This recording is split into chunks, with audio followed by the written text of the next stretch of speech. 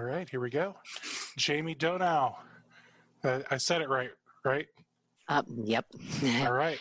I always get nervous when it's I'll say it a strange last name. If it's not like Jones Are or you calling Williams. my name strange? Well, it's got like a D and then an H. I think it has as many vowels as it does consonants. It's strange. It's not a typical last name. It's okay. I'm not saying it's a bad last name. Well, I mean, I married it. I didn't end up with it. Mine was much better beforehand. You could have kept yours. I could have. But I was in the mood for a change, like, getting a new hairstyle, getting a new hair color, This is new last name. More of a permanent change, though. Oh, that's okay. I mean, you just have to go into the Social Security office and tell them you want to go back. I mean, it's no big deal. Okay. I changed my name in like 13 minutes after getting married. Like all the buildings were across the street from each other. Oh, see, it was great. It's not that easy around here. I remember we got married, and then my wife, she probably spent oh my gosh, I think she spent 5 hours. It was amazing. Going in line at one place, and then they were like, "Oh, you needed to go to this other place first." And she's like, "Well, where's that?" And they're like, "Oh, it's over in this city." So then she has to drive 20 minutes to get to. Oh, it was rough. It was funny because in Pittsburgh, you just have to go get your triple seal, your 3 seal marriage certificate, which is like you walk into the courthouse and you're like, "Hey, this is mine. Gimme." And they hand it across with a sour look on their face because they work at the courthouse, And so they give you that, and then you walk down a block and across the street, and that's where the Social Security office is. So you show it to them. They give you a Social Security card, and then across from the street from there is the DMV. So you just get your license, and boom, you're done. Oh. It's all on one street. I mean, it doesn't get any better than that. It really doesn't sound like it could. No. No. So if you're going to get married, do it in PA. All right. So I know that you've kind of, I don't want to say bounced around, because that makes it sound like you can't hold a job. So no, we gotta say this a different way. You've done a lot of different things. You've got Brand Diva right now, and that you're like helping MSPs, IT companies with their marketing. Mm-hmm. And then before that, you were with a couple of other companies. You did the same thing. Mm-hmm. You did IT MSP marketing, and then you decided you had the same train of thought that us MSPs had. Why am I doing this for 20, 30, whatever an hour when they're making 150? This sucks. I'm going to go do it on my own. And now you're a business owner, and you realize how much it sucks being a business owner, probably. Oh no. No, I wouldn't have it any other way. My husband was furloughed, and about 2-3 weeks ago, and he came home and he's like, "I don't know what we're going to do." And I said, "I got this. Good for you. We're good." So I don't think I would have that stability if I hadn't started this. And I feel good doing what I do. I love what I do. And I wake up in the morning with a clear conscience and feel good about myself. And, that to me is worth more than all the money in the world. That's awesome. So, the 3 pillars to job satisfaction are autonomy, mastery. What's the third one? Autonomy, mastery, and it's growth, So those 3 things, I have both. I have all 3 things, I have mastery. I have the ability to grow. I'm not stagnating in one place. And, and I get the autonomy to kind of choose. And the one thing about the MSP world is that I go where I'm needed. So right now, where I'm needed is assisting folks with prospecting, teaching them how to do it. IT professionals specifically. I don't work with appointment setters. I work with technical minds in order to connect, and I help MSPs build a customer service process. And it starts with that very first contact. That very first contact sets the stage for that customer experience moving forward. So it's important to get it right. And this isn't a place we can take shortcuts. This isn't a place where there's room for error. So it's actually really funny how I ended up in here. If you're interested in the story, Always. So I was working for an employer whose name I will not say. Okay. That essentially provided canned marketing content. Can I say it? Yeah, you can say it. Maybe later. No, I personally don't mind because honestly, I mean, truth be told, in fact, no, yeah, I'm not going to say it. That's fair. But what they did was they offered canned marketing content for MSPs at a very affordable rate, which for money for the price, it's the best you can get, for all the tools that they put in your hands. They provide you everything that you need and more.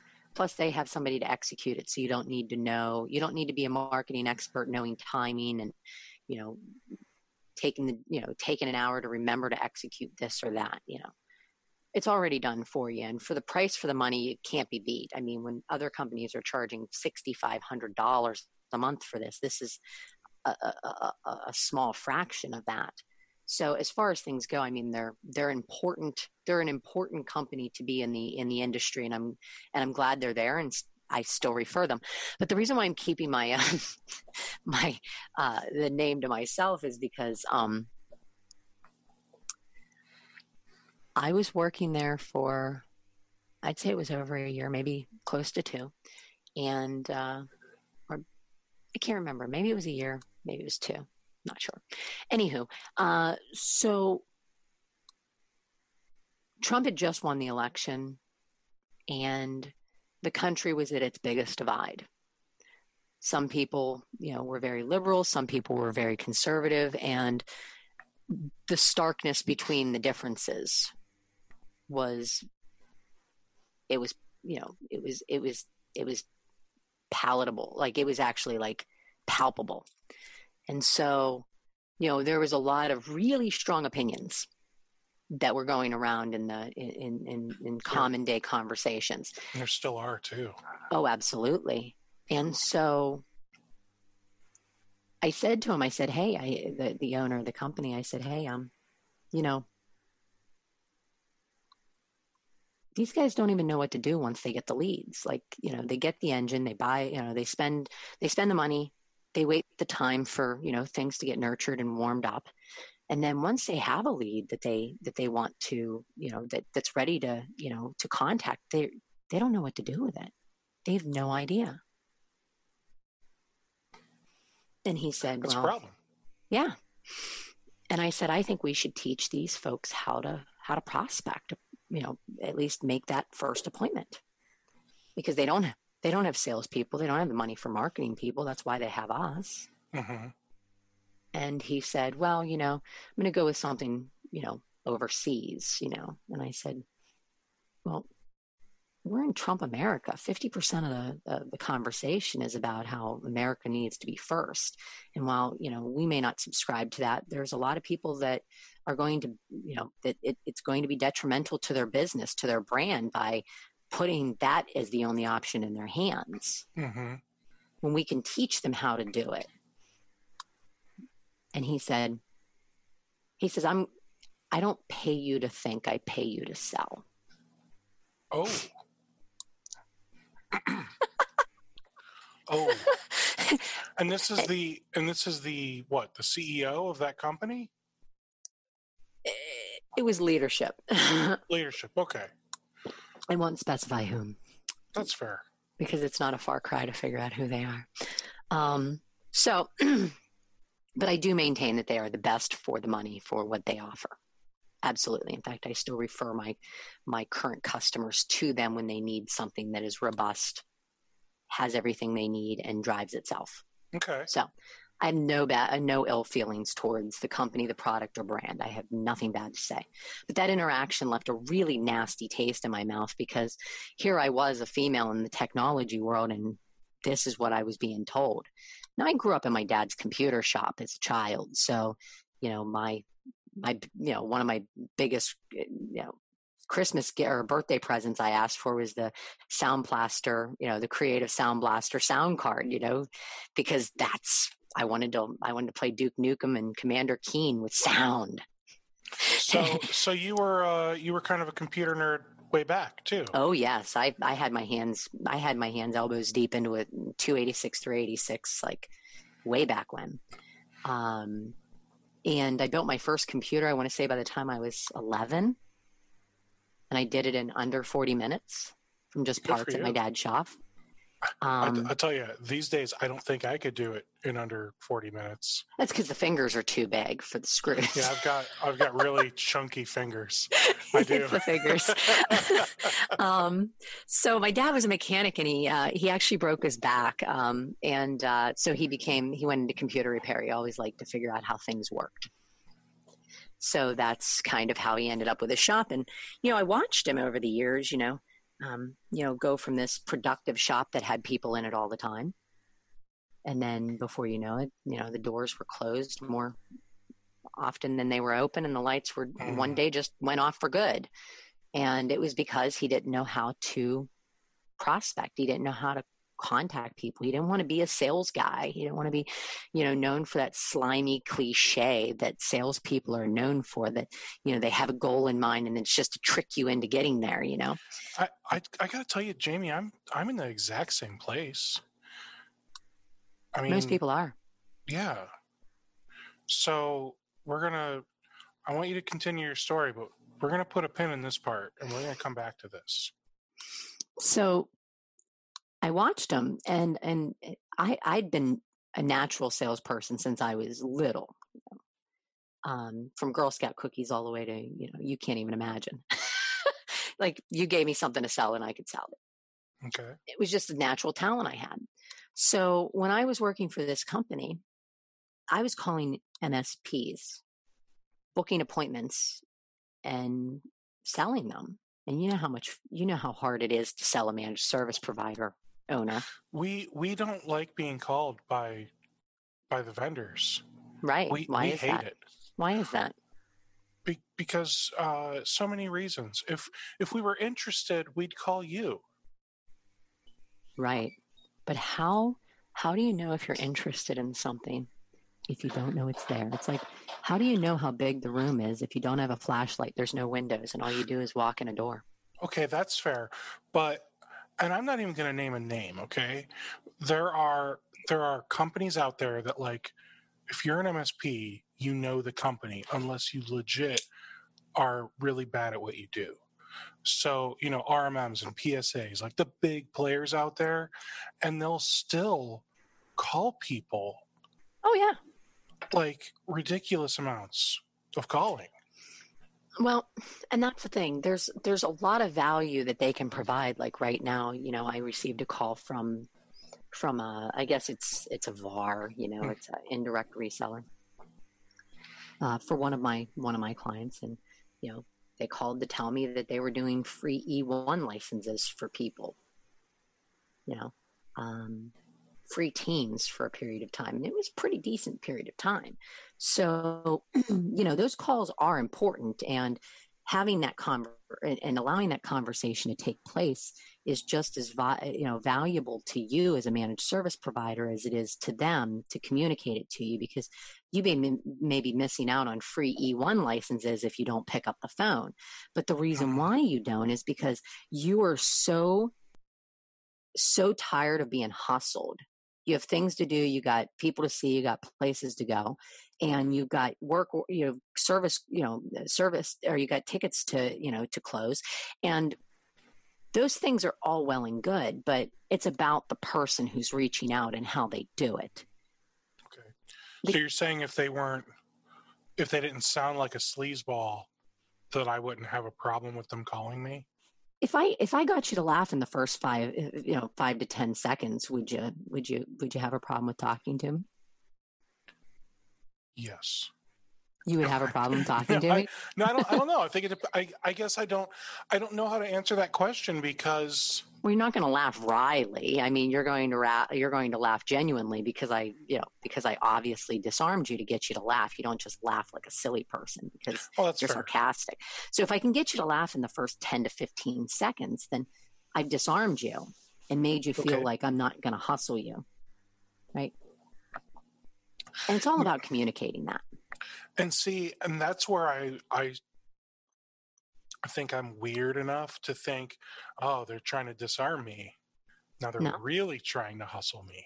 That's where my brain goes though. Like because I'll start to like feel the tactic being used. What do you have to lose?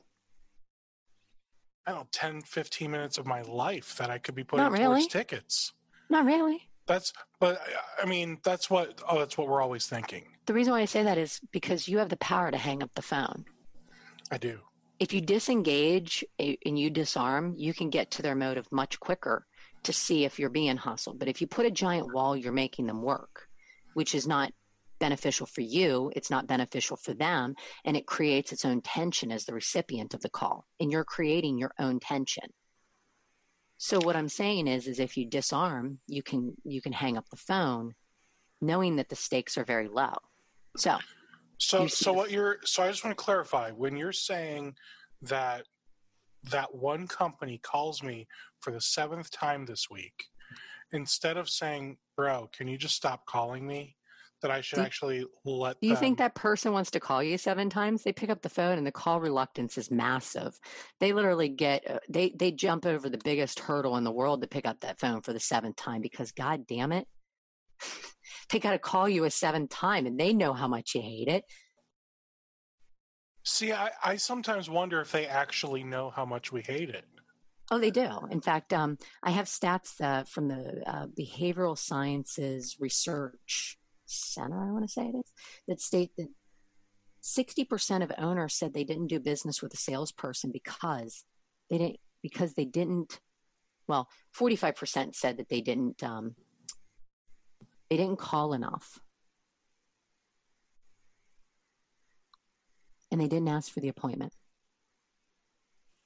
And the reason why is because we treat people the way we think they're going to treat them in order to expedite. But the psychology of that is meaningless because here's my point. The point that I'm trying to make is if I call you and I say, by the way, is swearing sans F-bombs okay? We'll live. Okay. We're all adults. So if I call you and I say, hey, is this Steve? You say what? I don't know. It depends on who's calling. Don't worry. I'm not calling to sell you a bunch of shit you don't want or need, okay? Oh, all right. Well then, yeah. Well, then it depends. Are you a collections department from somewhere? I'm very pleased to say I'm not. All right. Let's get this over with, mysterious woman on the other end of this phone call. So at that point, I've reassured you that I'm not calling to sell you a bunch of junk you don't want or need. Mm-hmm. Because if you don't need it, you're not going to buy it. But the information as to the fact that it's out there is invaluable of its own, because you as an MSP owner, you don't have the time to trudge through the various vendors and figure out what's good about this marketing company or that marketing company and what the differences are between this appointment setting company and that one and da-da-da-da-da. Just like the owners of your clients do not have the time to research the managed service providers in their neighborhood.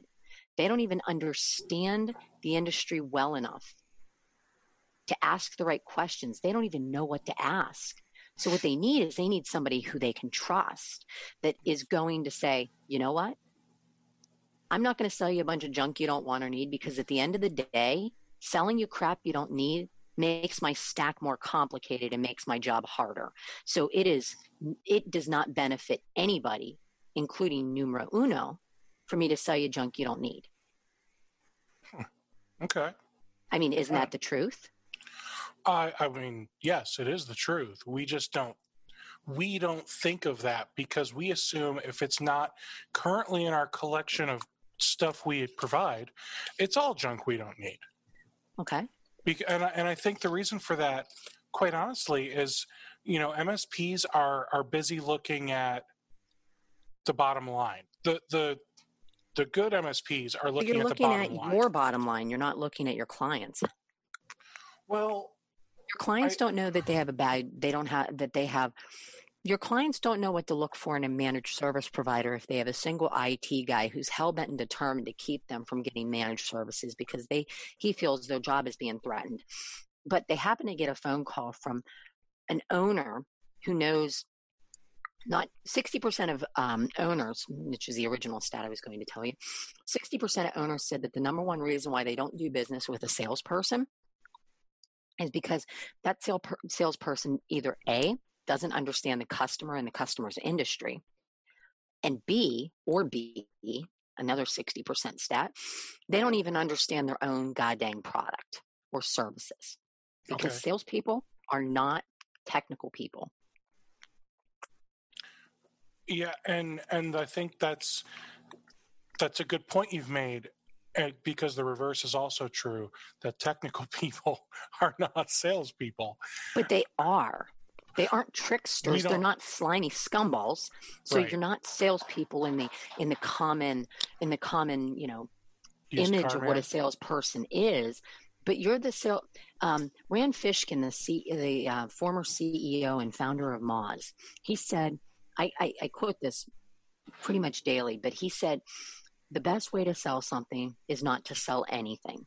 You earn the trust, awareness, and respect of those who might buy. So, you know somebody, let's say you got a friend, right? He's a mechanic. You can't really get the time to see him, yourself, because maybe he doesn't work in your type of cars or whatnot. But you get a quote from your mechanic and you say, hey man, I got this quote from my mechanic. Can I get your take on it? And he says, sure. He goes ahead, he looks at it and he says, you know what? End of the day, man, you're probably just going to need a new engine, right? The mechanic's quote might have an odder end that might eliminate the need for an engine or possibly rule it out. But your friend's looking at it, asks you a couple of symptoms and tells you, hey, I would plan that you may need a new engine. You're not going to fight with him. You're not going to tell him what you think is better. He's your friend. You trust him. You know he's not going to steer you wrong, even if the news is bad.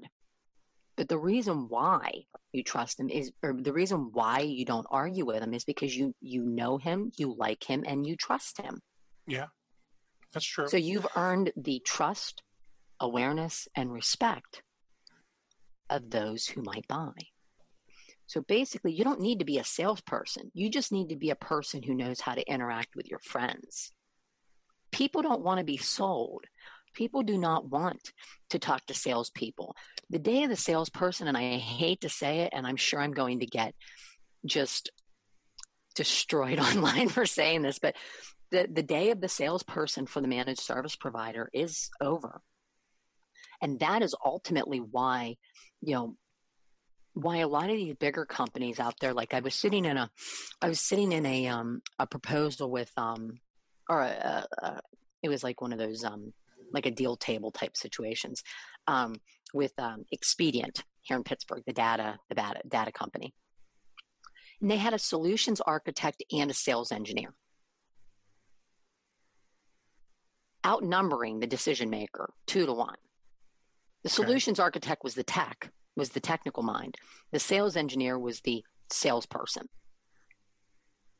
At the end of the day, nobody wants the salesperson. The salesperson is just the person who lacks the humiliation of being told no. He's not invested. He just takes chances. He just runs with it. He jumps on it, and he jumps on the grenade and protects the solutions architect from rejection. And at the end of the day, the solutions architect is the one that closes the deal, not the sales engineer. It's the solutions architect ability to explain the problem, the solution, and why the solution is the best fit for their needs, nothing more, nothing less. The salesperson is just the pretty face at the table, but ultimately the solutions architect closes the deal. Because why? 60% of owners state that the reason why they didn't do business with a salesperson is because they didn't understand their own products and services. The solutions architect does.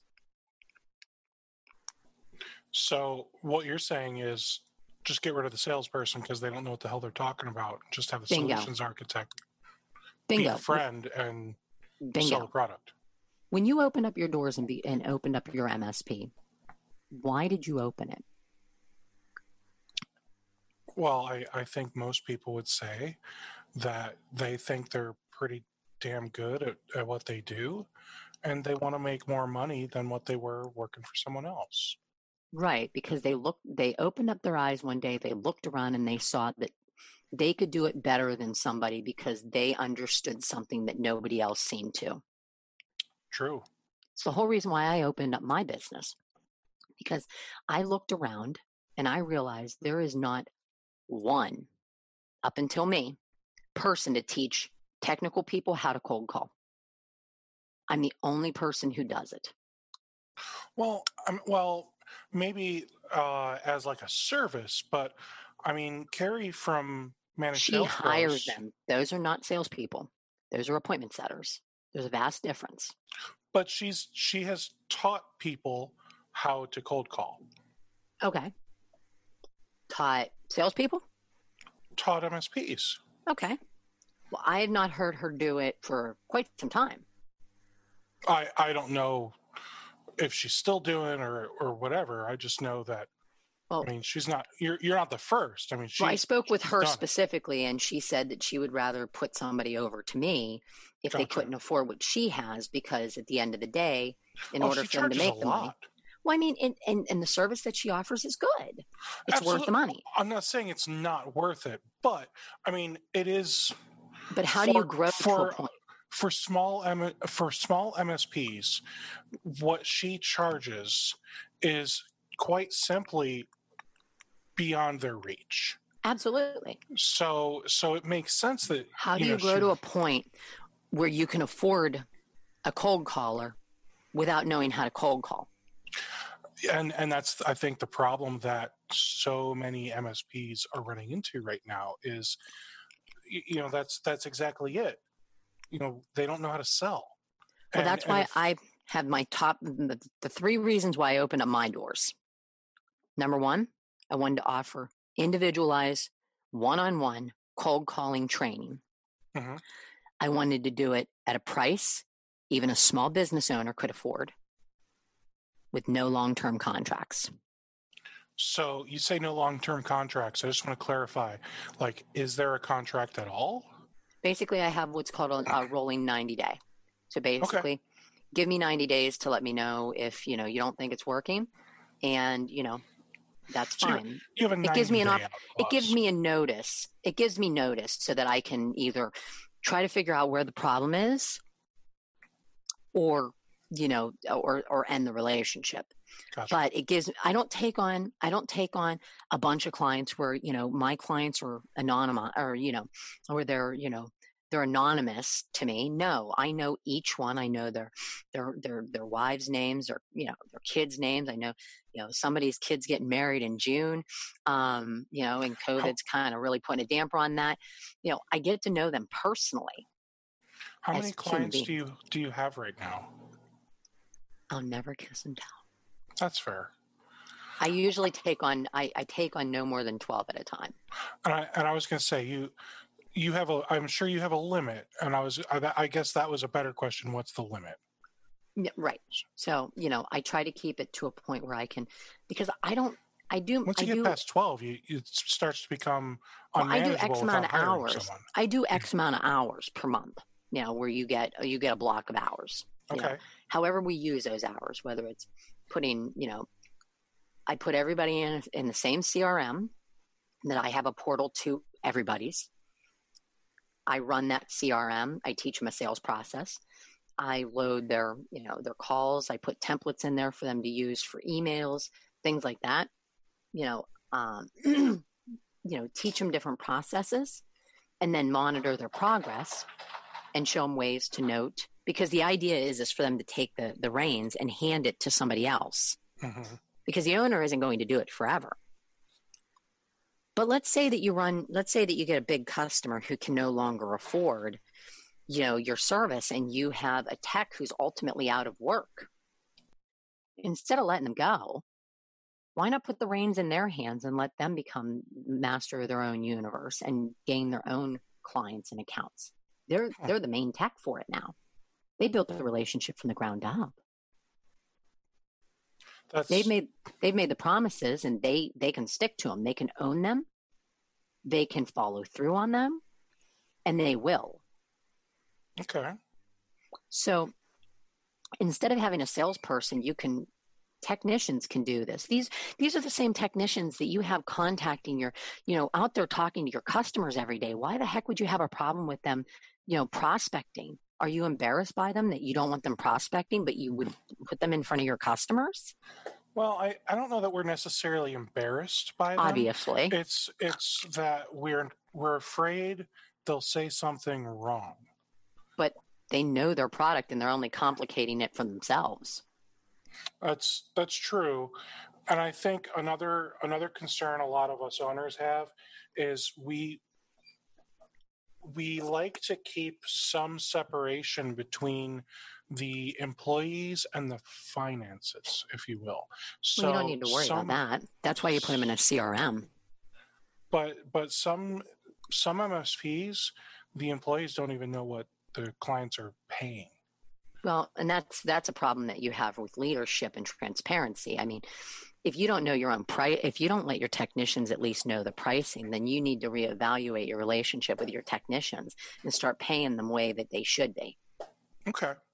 Because obviously you've got something to hide, I'm assuming. Well, I think it's not necessarily something to hide as much as it's the thought, well, if they know what I'm charging versus what they're making, what's to stop them from thinking they can go do this themselves? Just like I did 5, 10, whatever years ago with my old boss when I decided I could go out and do this. Why is that a bad thing, though? I mean, honestly, how many MSPs go out there and fail? Too many. Why? Oh, obviously because they're not good at what they do. Or they're not good at running a business. Running a business is different than being a tech. Running a business is different than being a salesperson. You can sell the toast, but you don't know how the jelly's made. So this is good stuff. I think the thing that I want to go back to is you started with tech as a kid. Mm-hmm.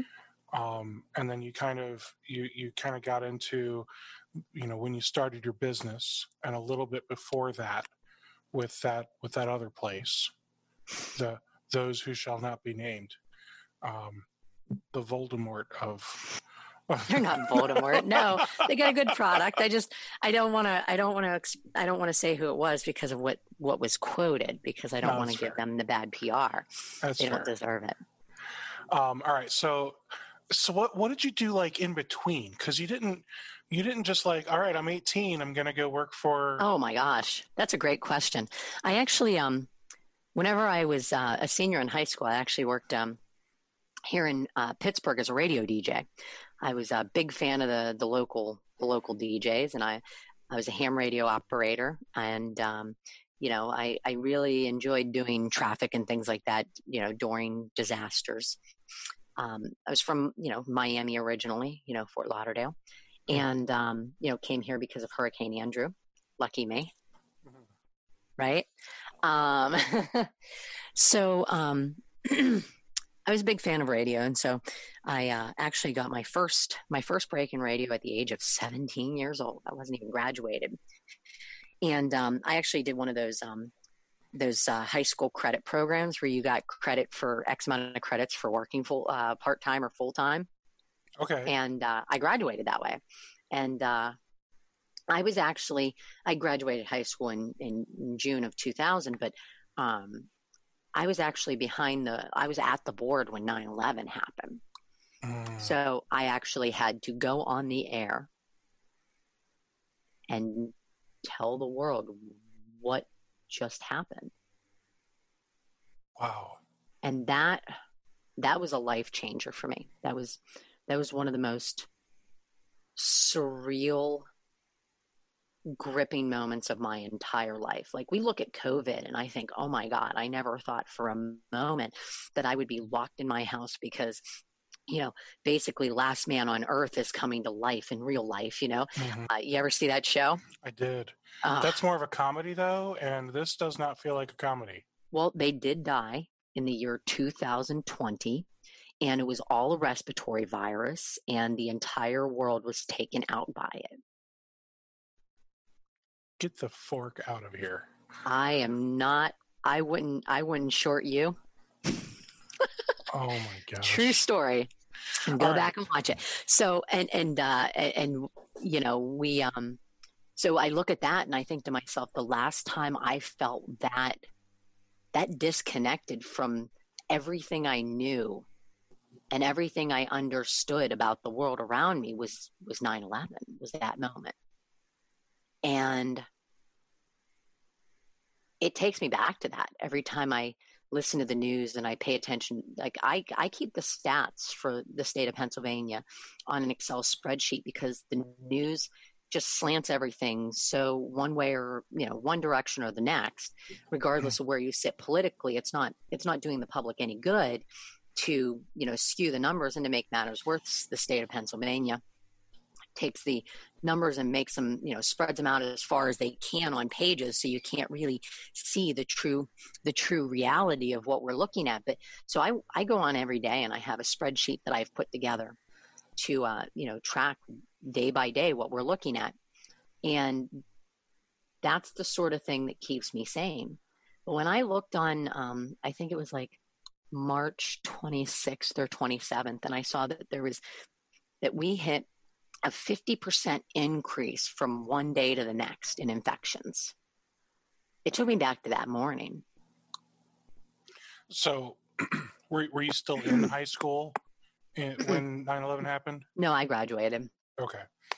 I was a senior in high school when that happened. And I remember I didn't really understand because I didn't have a big family. I didn't know anyone in New York.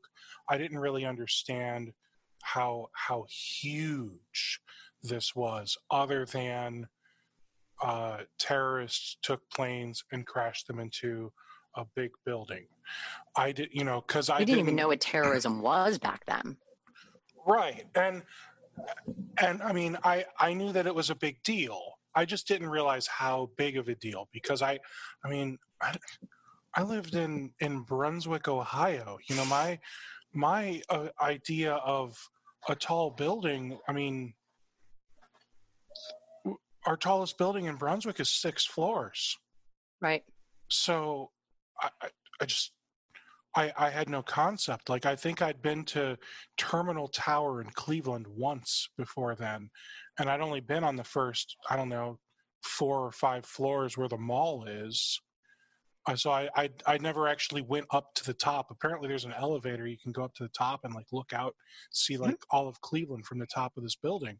Never done it. Meanwhile, I was smoking cigarettes at the top of the Triangle Restaurant at the top of the USX Steel Building in high school. So I had a pretty good idea of what 74 floors look like. Yeah. So I just, I had no concept Right. of the absolute, just what an absolute cluster that was. We felt safe. We did. We had the reminiscence of the 1950s when, we were worried about, air, we had air raid sirens, but everything was safe otherwise after that. Well, and all the people grew up since then that were around when the air raid sirens were happening, in Japan, Pearl Harbor, and that sort of thing. I think people feel safe, right? Well, 3 months ago, people felt safe, even with all of the crazy things that are happening in the world. People here in the U.S., especially people like, me and my family, we don't travel. We don't have family overseas. Mm-hmm. So, I mean, okay, so, all these countries have bombs, and North Korea has whatever they have. And, they were testing something in Hawaii's thing went off a few months back, and I remember that. but like I don't feel like I'd ever felt unsafe, Right. but once all this COVID-19 stuff started, Jamie, I'm telling you, it really, like, it kind of threw me through a tailspin, because I never experienced anything like this. I mean, nobody has experienced this, but Well, they actually had. If you think about the Louisiana after Hurricane Katrina, people were falling ill widespread because of black mold in their buildings. that wasn't worldwide. No, and that's why we don't that's why we don't understand it, but they do. People Yeah. from Louisiana know. Basically, we can't. This is the one time when we can't look at it being somebody else's problem, and that's the thing that scares us. Americans live. I believe that Americans live. We struggle with the lack of verifiable control in our political system and our government. We look for some sort of control. So we practice active daily dissociative techniques where that's not an us problem. That's a Louisiana problem. Maybe their governor should suck less. And then we just we brush it off and we move on. This is the one time we cannot do that. And this is what we honestly need. We need to understand how little control we have. We need to understand how not safe we are, because life is precious. And we spend so much time thinking about, what we need to do tomorrow, rather than spending time with the people we care about today. So, all right, let's take this back. I'm not going to say we need COVID. we need a wake up call like this. Not necessarily let's all die of this awful disease. Like, no, that's not at all what I'm saying. So are you saying that COVID-19 is not the hero we deserve, but the one we need? I don't know. I don't know the quote. Well, I'm going to modify the quote. It's not the hero we need, or it's not the hero we deserve. It's the one we need. But what I guess I'm going to modify it to is, it's not the hero that we want, but it's the type of crisis that we need to grow as a society. I'll agree with that. And this really opens up the conversation for, I'm probably going to get in trouble for saying this, but, universal basic health care. I mean, we're the only developed country in the world that does not have any health care. Everything else that we have from the FDA controlling our drug approval process to the pricing, everything else that we do, from HIPAA standards to everything else, is controlled by the government. So why are we privatizing the way it's paid for when tax dollars are going into the way the decisions are made? And the point I'm trying to make is that private companies do not necessarily, we are not benefiting from having private companies having their fingers in an otherwise government-oriented process is our healthcare. But wouldn't the same argument then be for the other side, the conservative side? Well, why would we want the government to take that on and charge people more taxes and reduce the amount of free market that we have in the country? There isn't a free market, though. It's owned by the conservatives, if you ask me my opinion. The market isn't free. It's owned by the high rollers in the conservative world, who basically have stock and whatnot in these private health insurers. So at the end of the day, they're just protecting their own assets. They're not actually looking out for us. We can go take a long walk off a short pier as long as their stock prices stay up. And that damages that. So if we took stock market out of the healthcare process, the incentivization of it goes away. You don't have stock on, on HUD. You don't have stock on the DMV. Those are controlled by the government. The passport office is controlled by the government. You don't get stock on those. It's not meant for profiting. Human life is not a place where we should profit. At the end of the day, we are the only developed country in the world. And I will repeat this. We are the only developed country in the world that does not have basic health care for their citizens. The only one. Every other country does. So the only difference is, I remember one of the things that when because here's where I stand on all of this, Jamie. I stand very center. I'm center too. I used to be very left, and now I stand very center, almost to the point where I kind of see both sides, and there is no side anymore. Well, if you look at it, there is no side anymore as of COVID-19, because right now we are realizing that the entire country is living and dying on employer-dependent health care. When right now employers are closing their doors left and right, people are furloughed. I am paying for our benefits, Cobra, out of our own pocket because his company has furloughed. Okay? So everybody, and this is a health crisis. This is where we need health care. And right now, all of the employers that are providing the health care are on temporary lockdown where they can't make money, so they can't pay for it. So they can't pay for it. We can't pay for it. If we can't pay for it, then we have a bunch of people who are uninsured going to hospitals, dying or making decisions for their own life or death based on their ability to pay. Aren't the hospitals still obligated to take care of them, whether they? Oh, sure, they're obligated. But here's the deal with the. Are you familiar with the master? What's it called? Master price book or whatever. It's like basically hospitals have a book that has the pricing for every code that they put on your insurance. Well, their insurance coding, if you ever look at your EOB, you get a surgery done or something that says, $15,000.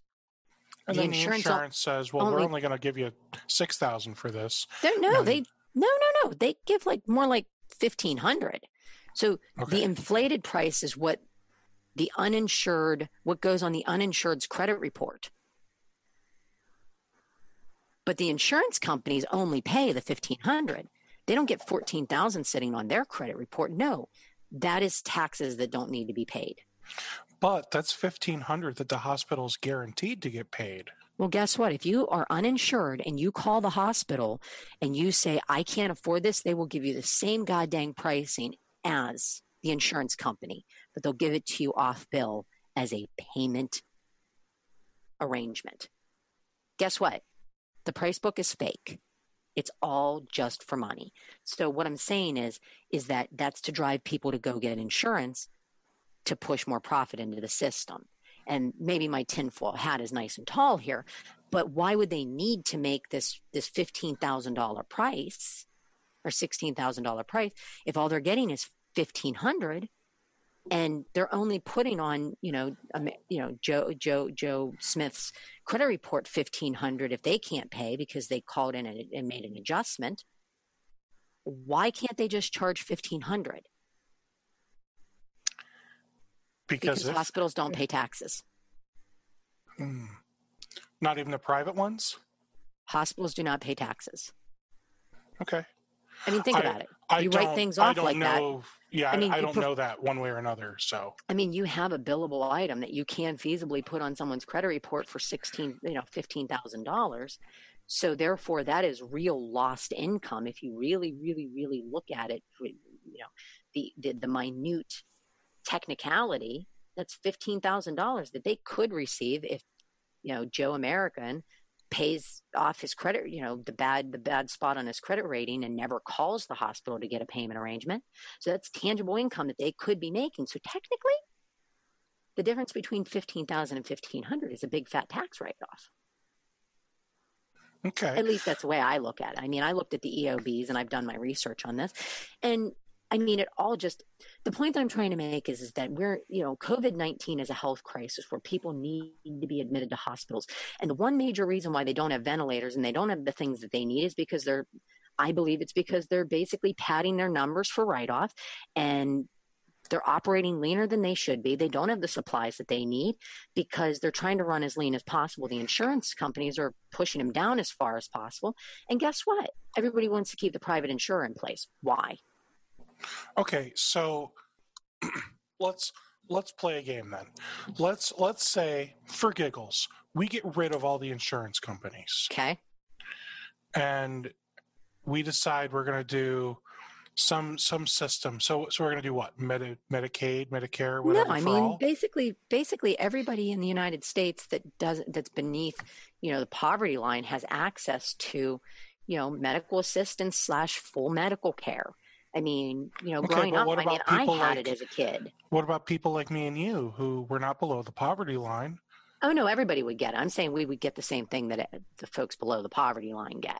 Okay, so they just roll it out to everybody. So you're saying Medicaid for all? Mm-hmm.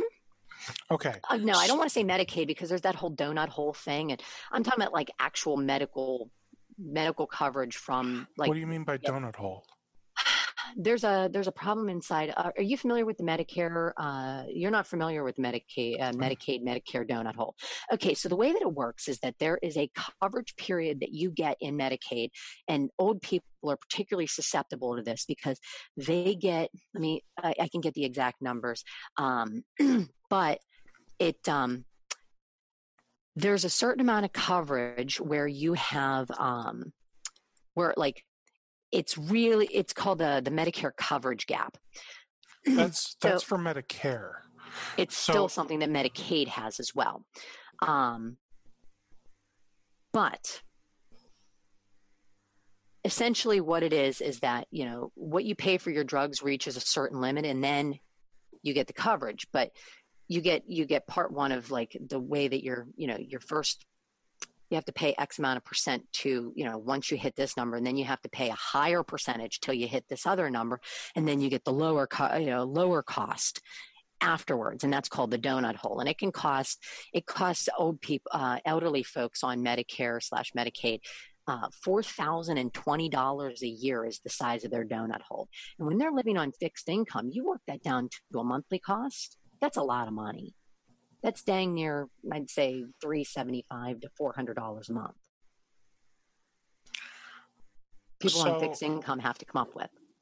All right, so and that's why I don't want to associate this with Medicare, Medicaid, because that's the negative connotation that most people get with it. So I'm talking about like a medical assistance type concept where you get coverage.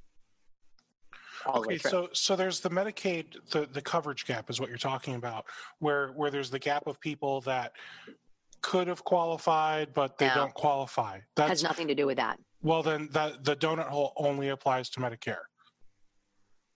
Okay. So I just did some research on it. So Medicaid is I don't claim to be an expert. is simply insurance for people that are within that poverty line. They get all their stuff covered.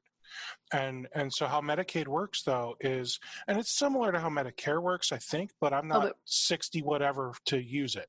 So with Medicaid, if you make below a certain amount, the poverty level folks, they don't pay taxes. But right. I'm saying that if you provide that to everybody, you're getting tax dollars from those things. I understand. Right. We're on the same page there. Sure. So Medicaid, it's going to provide insurance coverage for everyone, where there's like no copays, no nothing. You'll still pay copays. Like even in Canada, you have to pay a copay. Like Medicaid, there's not a copay. Well, sure. So they go to the doctors. So we got most countries do have a copay. They do. Most countries do have a copay. You and I aren't going to solve the problem. I'm just saying, we got to play the game right now because you brought it up. So we're playing. I didn't bring it up. I'm just saying that COVID is bringing it up. you turned COVID into your liberal wheelhouse. I'm not actually liberal. That's really funny. All right, so I voted John McCain. I love John McCain. I wanted to see him become president. No, I'm not liberal. But who did you vote for in the last election? I hated them both. I hated them both, like loathed them both. So that does not have any bearing on political anything because they are both awful human beings. That's fair. I wouldn't put that dumpster fire out if I walked past it for either of them. Oh, that's not nice. All right, so the Medicaid thing. Let's pretend everyone's paying taxes, okay? And nobody pays a copay. We're just going to make it easy. All right. So with the Medicaid thing, they do still go through insurance companies for Medicaid. Right, and they shouldn't. So like right now, get rid of the insurance companies. One of my closest friends is actually working in the Medicare division of the local insurance company here in PA, UPMC, and it's a mess. Like everything that they need to know. Basically, the government is paying them for their coverage at a premium. They're paying the Medicare coverage at a premium to have private insurers take it over.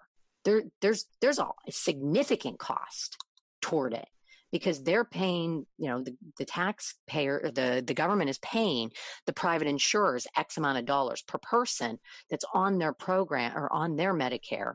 So yes, I mean, the privatized insurance is still getting tax dollars, and they're writing off tax dollars. So it's a mess, and that's why there's no easy answer. So the million, I'm just guessing here. 1 million people work in insurance, right? Health insurance. I wouldn't know. So where do those people work now? I mean, there's plenty of places you can work for. And I'm not even talking about the CEOs. Like, I don't care. Those guys are wealthy enough. They can go do whatever they want. They can buy an island and go sip mojitos on the beach. Well, the people are still going to need work. They're still going to need to manage the call flow. So, I mean, why not? You got rid of private insurance companies. No, what I'm saying is they're still going to need to manage the call flow because the DMV still has people that need to answer the phone. So let me tell you, Jamie, the DMV doesn't do a very good job answering the phone. Obviously. But what I'm saying is that. So what you're saying is you want us to go from being able to call, United Healthcare or whoever your health insurance company is, and maybe you're on hold for 20, 30 minutes right now before you get to talk to someone because they too are cutting costs. But if it becomes a government run thing, now you're going to be on hold for 2 or 3 hours. That's not true because there's all of these people that are working insurance that can now get government jobs working in that system that they know, they understand, they can be trained, and they can get good jobs that are guaranteed. So yes, that's a much better situation. So XYZ company, and who at the government do we put in charge of the insurance? Well, I mean, I'm not an expert. I'm just saying that if there's people that need to answer the phone in every situation, whether they have to do it in private or government funded, there's still people that need to answer the phone. So these people can get picked up by the government for government jobs. So the point that I'm trying to make is there are workforce. It's just, we're just moving it from private to public or to, that sort of thing, which anyway. My conservative friends have said to me in the past that healthcare is not a human right. Every other developed country in the world thinks it is. So I'm going to go with what they're doing because we're the only odd man out. That's what I'm trying to say. We are the only country that thinks otherwise. But you're saying we need to turn this into a government-run thing. That's just making our country closer to socialist. No, and socialism is where the government kind of runs everything for you. Socialism. I'm not saying that I'm politically for or against. What I'm saying is the COVID-19 situation is opening up the discussion that we need change. Employer designated insurance was something that was brought into place. I believe it was, I think it might have been FDR that kind of started that for whatever reason. I can't remember what it was, but it doesn't need to stay that way. Okay. So the point that I'm trying to make is that we have a major problem with insurance right now where healthcare is not right now. Healthcare needs to be a human right because right now we have a human crisis. We have a humanitarian crisis. You're And if right. I'm treated not it as saying we a human don't. right, we would not necessarily have to worry about if I get part of the reason why I'm paying what I'm paying a month for my husband's furloughed insurance, my husband's insurance for us too while we're furloughed, which by the way, I'm going to point something out to you just as a side note. Don't you think it's weird that when I and my husband have coverage, we pay the same price as we would if we had two children in the family, just as two people? In other words, I can have a family coverage, a family plan for two children and pay just a few dollars over what my husband and I pay just as two people. Right. Okay. As you get older, you start needing more and more. No, it's because they feel that for some reason, childless people get more preventative health care, which makes no sense to me. That's the mentality behind it.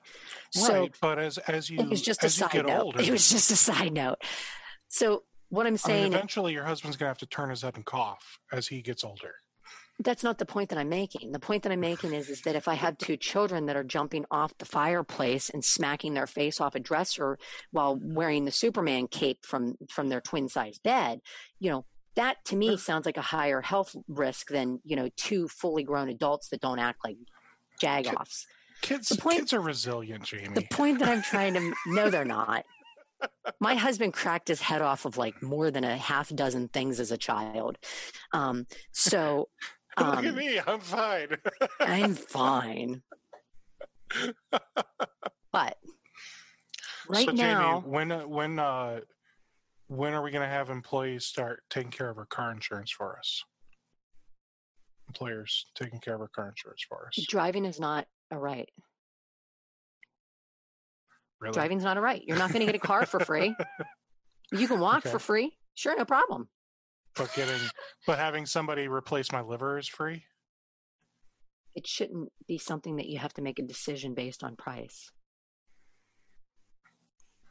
I've said now 3 times that a side note, and I'd like to get back to my regular, point because you're kind of putting me up against a wall here on something. Oh, I just having fun with it now. All right, go on. I'm sorry. Right now, I'm paying out of pocket for our health insurance, which is a whole lot of money. It's $1,000 a month. That's how much it costs us. And the reason why I'm paying that is because I would rather pay what I know it's going to cost me every month than what it could cost me if I need to go to a hospital. Okay. That's the whole reason why I do that. And that to me, that's a lot of money. That's a lot of money for anybody. The poverty line itself sits at about, I think it's like $14,000 a family, and we're paying $12,000 a year for insurance just for 2 people. Mm-hmm. What's the problem here? It's too inflated. It costs too much. It needs to be managed better. However we do it, whether there's regulations put in place or something needs to change. And COVID is bringing that conversation to the surface. Well, that's the point I'm trying to make. It definitely did here. Well, that's the point I'm trying to make. I don't want to get in. I never wanted to go down the rabbit hole of a political back and forth over socialized medicine, because either way it goes, I don't care how it happens. I want to see it changed for everybody. And I think a lot of us want to see something change, Jamie. I think the other side of the coin is none of us know what to change. Well, that's the thing. Every other developed country in the world has single payer. Okay. So the point I'm trying to make is we already know it works. We already know that it's not we don't need to reinvent this wheel because we Mhm. need to make accommodations for a profit system that shouldn't be there. So something needs to change, and we need to stop letting money dictate how decisions are made. And that's kind of where I think we tiptoe into politics, because there's a lot of lobbyists that want the insurance, privatized insurance, because there's a lot of money to be made in it. Right. So let's bring this back to COVID without the politics. I didn't want to go in politics. No, it's anyway. okay. It's okay. I kept dragging it out. You're killing me, dude. I kept dragging. It's so much fun. It's so much fun. You just. It's so much fun, Jamie. All right. So, COVID-19. Obviously, this has affected your husband. He's furloughed. That sucks. And there are some people that might not even realize this. Furlough is a lot like being laid off, except furlough, you still have your job to come back to, whereas being laid off, you're like fired. Mm-hmm. They don't have to bring you back if you're laid and here's off. the thing. My husband works in supply chain for retail. Which is insane. He works in retail supply chain. Does he like drive the truck? No, like he imagine you go to like Rocket Cyber, for example. That's a really great company to bring up. Rocket Cyber, they do the cybersecurity monitoring type thing that you can put over top of your you can put over top of your Automate or whatever.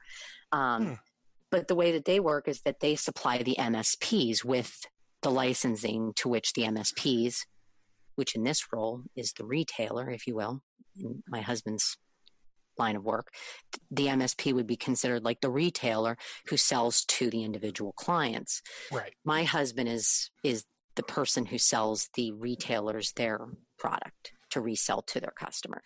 So he's in retail supply chain instead of being to an MSP. Retail, it might be a supermarket or something. Right? Well, they're all wireless. He's all wireless stores. Oh. He supplies wireless stores. So we're talking, I just want to clarify, we're talking like Verizon and T-Mobile type wireless? Like cell phone actually. wireless? Okay. Uh-huh. So, really I haven't cool even product looked. too, by the way. What is it? He sells a thing called liquid glass, and essentially what it is I love that stuff. Yeah, my husband works for Cell Helmet, the company that makes it. So, I'm a T-Mobile person. I am too. So, is that the one that T-Mobile sells?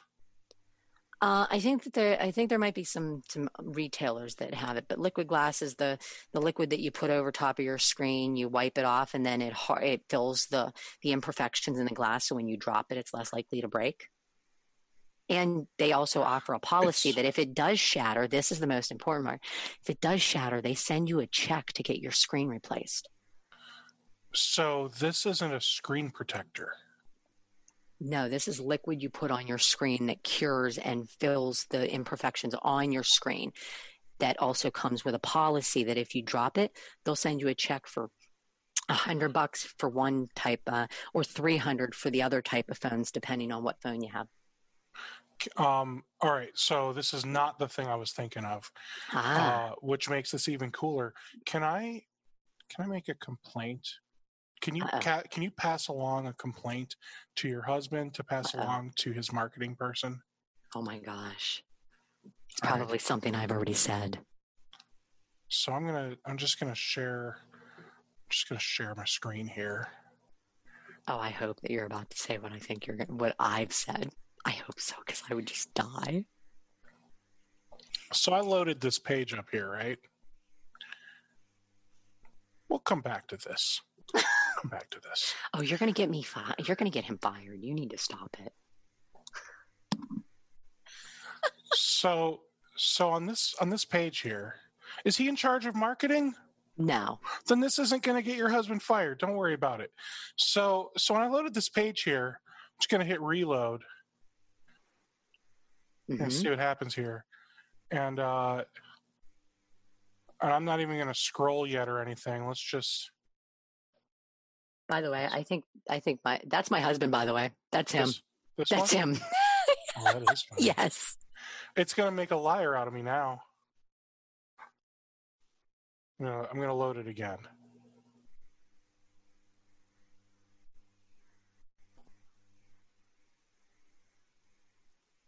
Jamie, I swear to as long you. as I don't get a text that says it's not furloughed now, that it's fired, I'll be happy. Jamie, I swear to you, when I loaded this page the first time, it started auto playing both of these videos. I was so angry for a moment there. I don't know if maybe you saw it in my face. I did see it flit across your face. I was so angry because it started playing both of these videos at once. That is so funny. I hadn't even scrolled. So that is what I wanted to pass along, that it started playing and now it's not going to do it, and it's going to make a liar out of me. So here's what we're going to do. While I've got this browser window open, we're just going to switch over to this. I'm updating the website, but yes. You're updating it? I'm updating it. Okay. So recently I've changed, originally I opened up my doors as JD Business Development. Okay. And it was just my initials and the function of what I was doing until I came up with a better name. And Brandiva is that name. Oh, see, and I thought it was Brandiva.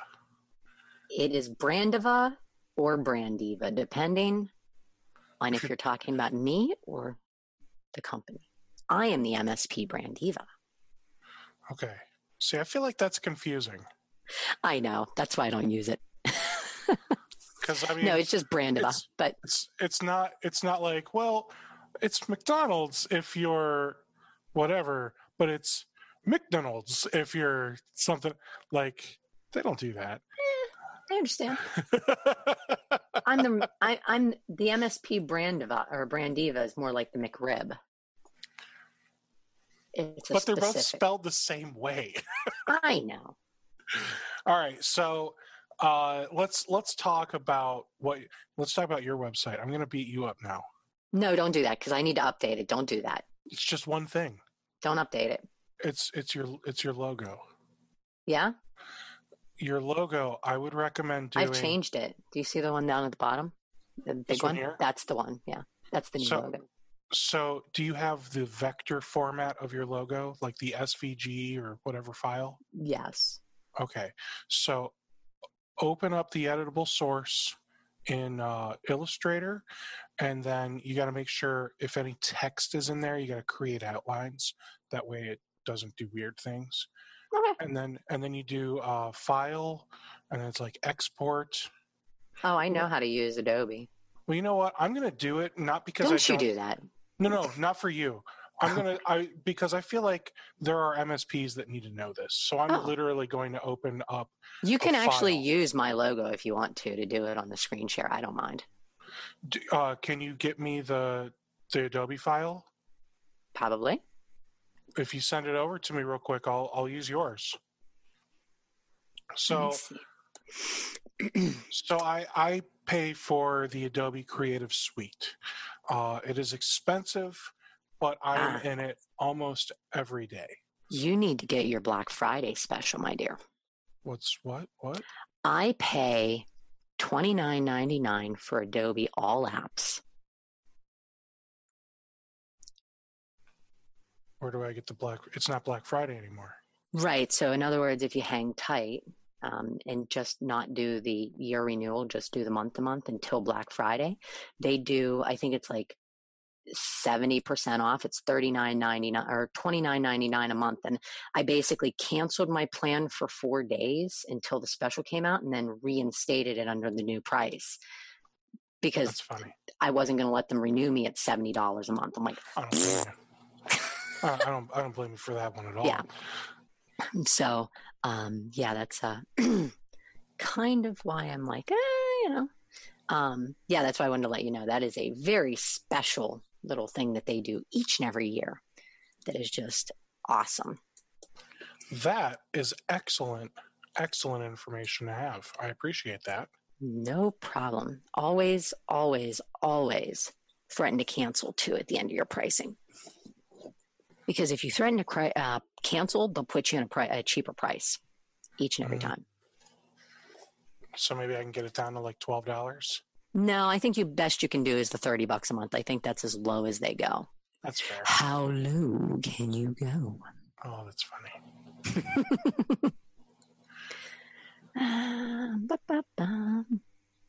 Let's see. Mm-mm.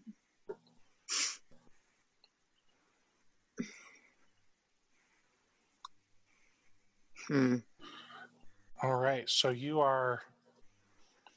I do not have it in my Dropbox. It is on my hard drive on my other computer.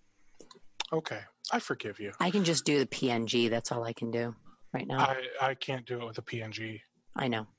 Okay. Take a look here, one other place. So what I'm going to do is I'm going to open up in my computer here. I'm going to right click on this file.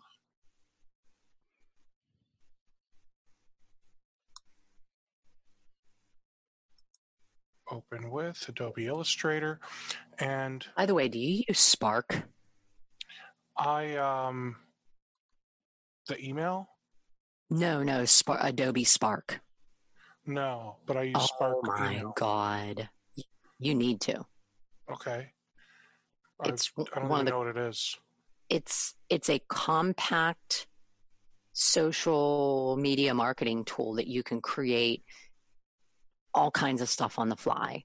And it takes your brand colors and creates a template of your brand with your logos and the various colors that you would use it for different backgrounds. And it basically lays out nice little combinations of colors so that you don't have to do all the thinking.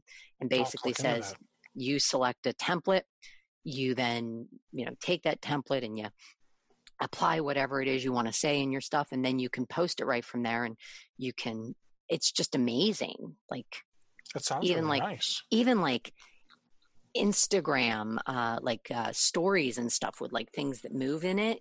It has all of those things. Like, yeah, I can show you some of that stuff too. We'll come back to that too. Sure. So here's my logo file that I have for Adobe Illustrator, and what I like to do is, as you can see, I have multiple artboards. I've got the full color, a black and a white version, and then I've got the full logo, just the icon, and just the text. Mm-hmm. And Jamie, can you explain why I would do something like this for the fine folks watching? Why you would do something like what? Specifically the selection? Why I would have all of these options available instead of just having my logo file. Here's my logo. That's a great question. So, for example, with my website, I would use the full logo. Mm-hmm. I would use the black one if it's a dark background that has busy color. I would use the white logo for if I have a dark background. And I would use the R on a business card, monogram, things like that, maybe a T-shirt. That's a really great place to just put your little brand thumbprint, is what I like to call it, somewhere. Or what I like to call, it's not like I made it up, the icon that it's called iconography. Yes, the icon for your website. The favicon. Favicon. I always call it a favicon because it's your favorite icon. Mm-hmm. It's the fave icon. So, but yeah, the little like you've got your B up as your. If you go back to my website real quick, you can actually see my favicon. Yes, I can. On my tab, where you can see where I use my single letter, and then the other one is typically, that's just like where you need it when you need it. Without the B. Or without the R in this case, that's where I would use the, print only. Right. So that is why I have these different versions. And I just want to clarify. You said I think you just misspoke because I'm sure you know what you're talking about. You said you'd use the black one on a black background. I think you meant on a light background. On a light background, yes. Especially if you could only use a single color, like if you had to do a newspaper or something where it's just one color, black and white kind of thing. Or if you have busy light colors, like if it's a busy pattern with light colors, you need something bold to stand out. That's where I would use the black. That's also another good point. So that's why I have this array, if you will, of logos. And then so if I go File, Export, 4 screens, and then I would pick the one that I want, right? So you would just have the one checked. And then you got to do this format for SVG. And when you format for SVG, there's a few options that you got to make sure you've got checked. I just recently redid my computer. So I usually change this to 8. The larger that is, the more accurate the SVG will be at any size. This is fine. Images should be embed. The font should be converted to outlines. And this one should be fine as internal CSS or inline style, whichever you prefer. And then once can you go back to that? Yeah. You want to screenshot that settings? I am. Apparently. Oh, see, and it limits you at 5. So I type in 8 just because it makes me feel better, and it changes it to 5 every time. There you go. So yeah, when you export that, you want to export that, like I said, as an SVG, and then because you're using WordPress, you'll need to install a plugin called Safe SVG. Now it looks like you're using Elementor, Jamie. No, I'm not. You watch your mouth.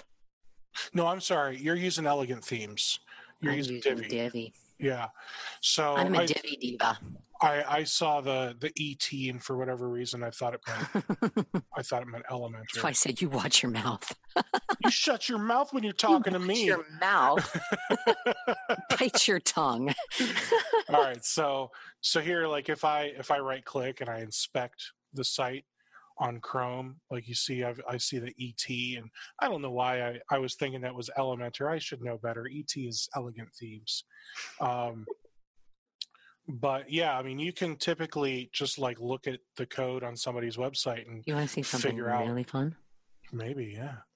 Another little hobby of mine. Hit Brandiva Studios. Brandiva Studios. Brandiva Studios. I have taken every one of these photos. Really? Plus some. Oh, yeah. You're a photographer. I am. So I want to say, Jamie, I'm in the market. My COVID funds. I'm going to be in the market here for a DSLR. I'm going to get a cost-effective. I don't use DSLR. What do you use? Sony mirrorless. Okay. So the reason I'm kind of leaning DSLR is I'm going to stop the share because I feel like this is going to be a conversation. The reason I'm leaning DSLR is because I know they've got more lens options, at least right now, for DSLRs. Nope, that's not true at all. I have just as many. In fact, I have more lenses for my Sony Alpha 6400 than I have had on my Canon T3. And I think maybe that's why, because I was looking at Canon, and I think Canon's mirrorless, they might have like 11 lenses, while their DSLR has like 65 or some stupid number. Well, what I did was I actually bought a adapter for my Sony. It cost me $140 or something.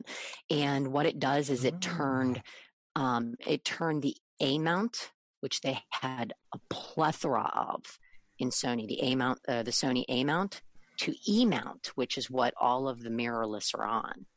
So with an adapter, I was able to get, like, I got a lens that I got one of those 70 to 200 or 70 to 300, I think. Okay. I would say it was 70 to 300. Would have cost me, I'm trying to remember, I think it was like $3,000 or something like that. But because I got the A mount with the adapter, I was able to get it on eBay for $300. No way. And then the adapter for $150. Yeah. I went with a Tamron, which is the same damn thing as the Sony branded. In fact, sometimes even better. Wow. And I want to show you the kind of pictures I get on this bad boy. Oh my goodness. Well, I want to talk to you about some. Go for it. But after you do that, I want to talk to you about kind of what I'm looking to do with it, and maybe since you do photography, you can maybe point me in the right direction of what I need. I think I might be able to help you out with that. All right. And I think because this will help everyone, because I bet a lot of people are going to start doing this kind of stuff. Oh yeah. So I shoot concert photography for the most part, Fun. and that's what I really enjoy. I like in motion. I like low light situations. Um, so let me see. How would I do that? So to clarify, when I look at your studio page, Mm-hmm. let me find it. So I do see some nice like low light looking pictures, but they still have like the lights on them, like the front lightings or the house lighting, whatever you want to Oh call no, it. that's meant to be there. Yeah. So, like, do you know how to take good pictures when there's not much light? Well, this is not much light. Well, okay, so You snate the person's face if it's behind them. You dig? here, let me show you this. I cannot believe I just accidentally hit the pause button on the recording. I'm so mad at myself. It was like a split second. So guys, you didn't miss much, okay? So like this picture, obviously he's got the front light on him, and Mm-hmm. he's got a front light, and they've got front light, and That's then just the regular light. right. So I understand like it's dark in there, but there's still a nice bright light on them. Well, I mean, you're going to have that no matter what in concerts, but you need to have your f stop low in order for, like, you have to have a low aperture in order to get there. So you need, you can't use a 3.5 to 5, Now you're talking Greek to me. well, you can't use, like, when you look at the side of your lens, you see f and then you see one number and then you'll see a dash to another number. Well, that's your aperture. That's how small the hole gets in the shutter in order for it to focus. I thought that was how blurry does the background get? No, that's called bokeh. Well, I thought it was the f-stop that controlled the bokeh. No, what it does, well, my iPhone has misled me. Basically there's a center point for your photo, the foreground to the background, and it's you're talking about the adjustment of where the foreground and the background begin, and that's where you get the blur in front of the person or behind the person. F-stop is a term that I don't really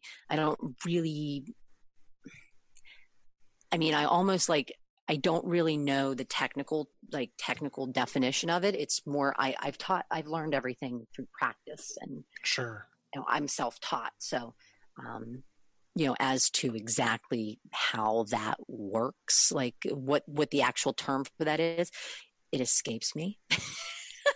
But I know how to make it work on a camera. Okay. I know what kind of lens I need for it. So, more in practice than in explanation. Does that make sense? It absolutely does. Okay, and good. when I look here, let me do this. I should be mirroring my phone here. So this is a picture I took of my son being ridiculous with some, I don't know, goo or slime or whatever it was. And if I click on this button up here in the top left, it's the F. I can change like the depth of field. That's the depth of field, yes. And I guess I just always thought this was that F. I'm not really sure. That might technically be what the f-stop is, but I'm talking about aperture. So, but no, that doesn't make any sense to me, because the lower the number is on a camera, the less light you need for it to operate. Give me 1 second. Okay. Because if you look at, why don't I just open it up here? I got an idea. Give me 1 second. I'm gonna do a Steve move. And I'm going to open up this bad boy in Adobe. Nice. Yay. Un moment. Adobe Lightroom. My little friend.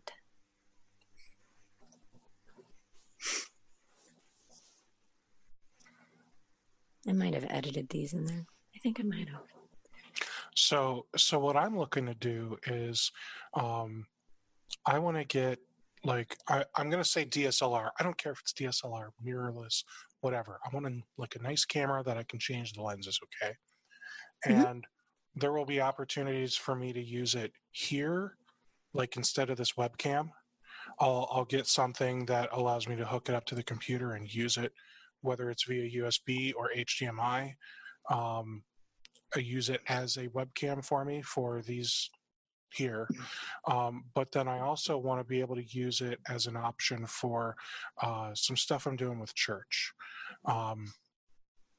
So what I'm doing right now is I'm actually helping them kind of almost build a podcast studio, because we're stuck doing church in an office, Sure. And I think obviously what that's going to turn into is something that I'll then be able to take back with me and translate into something bigger and better for my own podcast.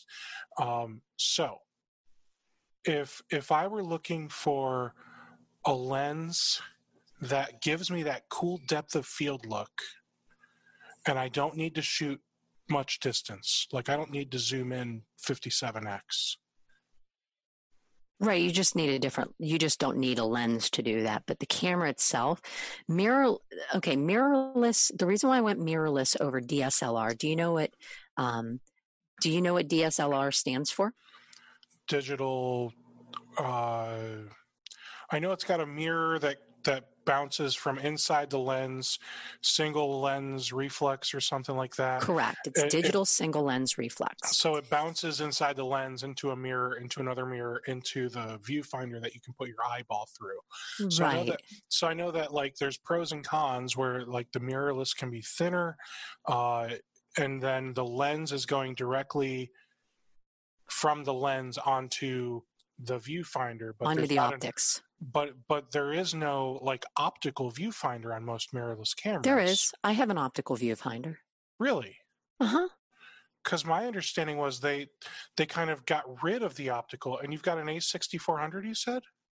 Let me. I can't really see the box from here. Okay. A64 or A65. I mean, the box is right there, but I. Oh, that's funny. Let me see here. So, I mean, I went with the mirrorless because I wanted less pieces to break with what I was doing. I was jostling quite a bit, and I bought my camera back in 2000. Now, gee, I wasn't even dating my husband at the time, so I want to say it was like 2011, maybe. And then I wasn't even dating him, at that point. So, I kept the camera for over almost 10 years before I bought a new one. So I went with, something that was going to be more future-proofed, if you will. Gotcha. It would last me another 10 years. And I was very lucky that I didn't break anything in the, jostling and things, But let's see here. I want them to. I just want this thing to show me the photos in a place where I don't have all my other photos sitting. That's funny. Because I don't want all my photos to be there. Okay. So let's see. Let me do this I'm going to share my screen.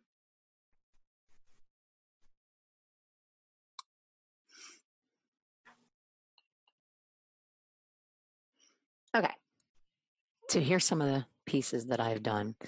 Like this one is full action. Yeah, I see like his hair's got a little blur to it because it's moving around. Well, you can even see like the filling in his tooth. Wow. Like that's the kind of thing you can get. And this was an afternoon shot. Like it was afternoon when this was shot.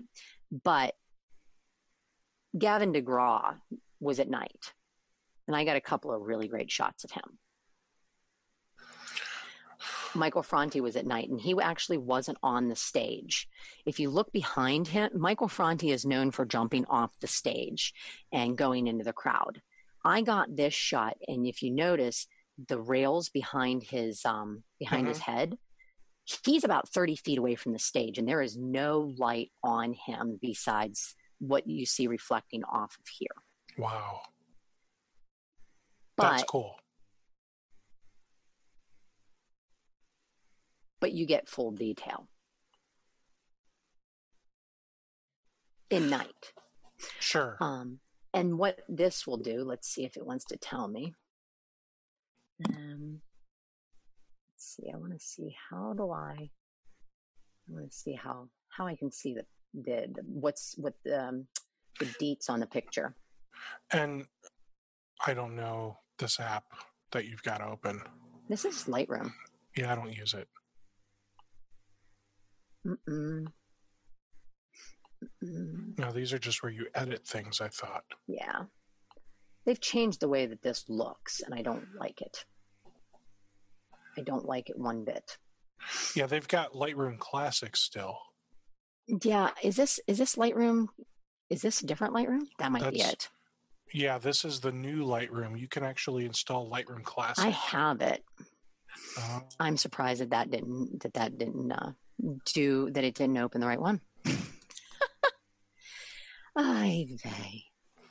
So when you shoot, are you shooting in, I think they call it RAW? I shoot in RAW. I do RAW and large. So what exactly is RAW? RAW is a completely uncompressed version of a file that has every last detail in it. Let me see. I might need to just put in. And then you said you also shoot in large. Is it saving a version of each? It saves a version of each, but so I burned through memory cards like they're going out of style. It's a JPEG. Yeah, I was going to say large is just a JPEG. At that point, why bother shooting large when you have RAW? Well, because RAW sometimes isn't like you can't look at RAW as well on phones. Like the nice thing about the Sony mirrorless is that I can actually, if I think I have an awesome shot, right, I can zoom in on the picture using the digital screen. Right. But I can also send the image to my phone or my iPad to double check and make sure there's no granular motion. And I can go back to the drawing board if I need to. Whereas I'll take like 40 or 50 shots and then I'll go on I'll push all of them to my iPad Pro and I'll look at my iPad and go, okay, this one, nope, this is the one. And I'll delete everything else that I got around it on the camera to retain the space again. So I know I'm getting that shot as it's happening. Okay. And that's one of the big reasons that I like the Sony mirrorless is because I can take a picture of you at like I was at a friend's Halloween party and I took a picture of this couple and they said, hey, when you get home, can you send it to me? I said, give me your phone number. And I just passed it to my phone and sent it to them in a text. So how does it connect to your phone? Bluetooth? Yes. And is there a Sony app you use or any app you want? There's an app for it that I think they keep changing the name on it, but they tell you that in the guide. Okay. I mean, it does what it needs to. I wouldn't use it for anything further than that. Or if I'm videoing, I can pause the video, zoom in with the app while I'm doing the video, while I'm not, sitting at a different point in the room. I don't have to be behind the camera. And I can see if somebody's off camera. Like I was doing a video for a relative of mine who's an amputee. He went back in to have a second amputation on the limb because of nerve damage. And so I was doing a video of him talking about that and his concerns because he works for a prosthetic company. Like he's a salesperson for his prosthetic company because he's that passionate about it. And so make himself more relatable, he wanted to do a video about it. And so, I was able to sit on the left side of the room. The camera was going, told him to look at me and talk to his wife. And I kept going like this when his head kept popping out of focus, because I saw on the phone that he was drifting down out of the screen. Gotcha. So things like that make it really good. But aside from that, I wouldn't really use it for showing video or showing photos or anything like that, All right. So what I'm thinking is I want to get a camera. Mm-hmm. I couldn't tell you what kind I need, though. Like, I suspect I don't need like the $5,000 super fancy deluxe Sony. I could probably get away with. I guess and here's where Sony gets real confusing, guys. So the A6400 is 3 years newer than the A6500. Yes, I have the 6400, which is you just gave me what I needed to remember. I have the new one. So that just sounds batshit crazy to me, because they're going down. It's like when Xbox went from Xbox to Xbox 360 to Xbox One. Like, you already had an Xbox One. The 6500 has the A mount, whereas the 6400 has the E mount. Ah. Which is why I use the adapter. So you got the 6400 and then you bought an adapter so you could still use the A mount. I could use the old lenses from the A mounts, from the original Alpha line, which as you know, there's always an entry level consumer camera. Right. Then there's like there's prosumer, and then there's professional. And the difference between consumer and professional is its sensor. There's a thing called crop sensor or a full frame. Basically, when you have a full frame, you see things outside of where you would see on a crop sensor. Now, consumer and prosumer are usually crop sensors. So you can always take a full sensor lens and put it on a crop sensor, but you can't take crop sensor lenses and put them on full frame, because then you'll see like this weird like vignetting, because it doesn't have the full range of focus. Gotcha. So that's why I like the prosumer, because I can use the full frame lenses, and I don't have to pay like, I think it was like $4,000 or something for the full frame. And I'm like, that's like, I don't need a Mark V Canon or Nikon or whatever. And then they got the D series. I don't need all that.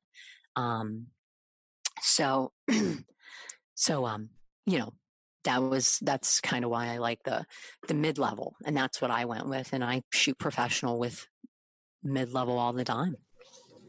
And I save a bundle too, because I can use the full frame professional lenses on it without having to pay the consumer beat you over the head and rob you for your money prices. So I see that I'm just perusing the Sony website. Mm-hmm. I feel like I had something else I was going to talk to you about when we were looking at your site, and then I just kind of squirrel. So I'm looking at the Sony website, and they've got so many different models of cameras here. Mm-hmm. So obviously, like, we can like sort these by price. I love sorting high to low just because I love to see all of the things that are completely unnecessary. Yeah, you like to see how big of a loser you are the further you go down until you find your camera. Well, it's not. I just like to see how much money some people will spend on stuff, Oh, yeah. I mean, if I were a portrait photographer, which I do a little portrait from there and there, but I don't do portrait in a studio. Like, I was at Chris Weiser's event in Phoenix, and one of the things that I did was I offered everybody to take a headshot for them. Sure. And I did it outside, and they turned out really nice. Nice. I put a cactus behind them. And it came out really nice. So I do portrait, but I do natural lighting. That's cool. Mhm. So I look at this and I just want to. I'm the kind of guy where I like to pay cash for things, Jamie. You and You me know, both. when I go out and I buy a car, I will never buy a new car. I won't even buy a car that's just a couple years old. I My bought a car, new car first time ever because I was the only person in my family that had ever bought one.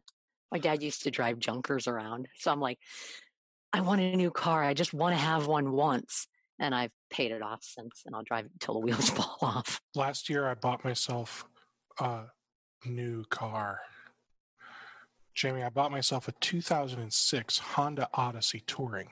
Now, Mhm. if you don't know the Honda lineup, Oh, I the know. Touring is the top of the line every single bell and whistle. Oh yeah. So my 2006, it has the rear entertainment with a DVD player and wireless headphones Oh, nice. for the kids.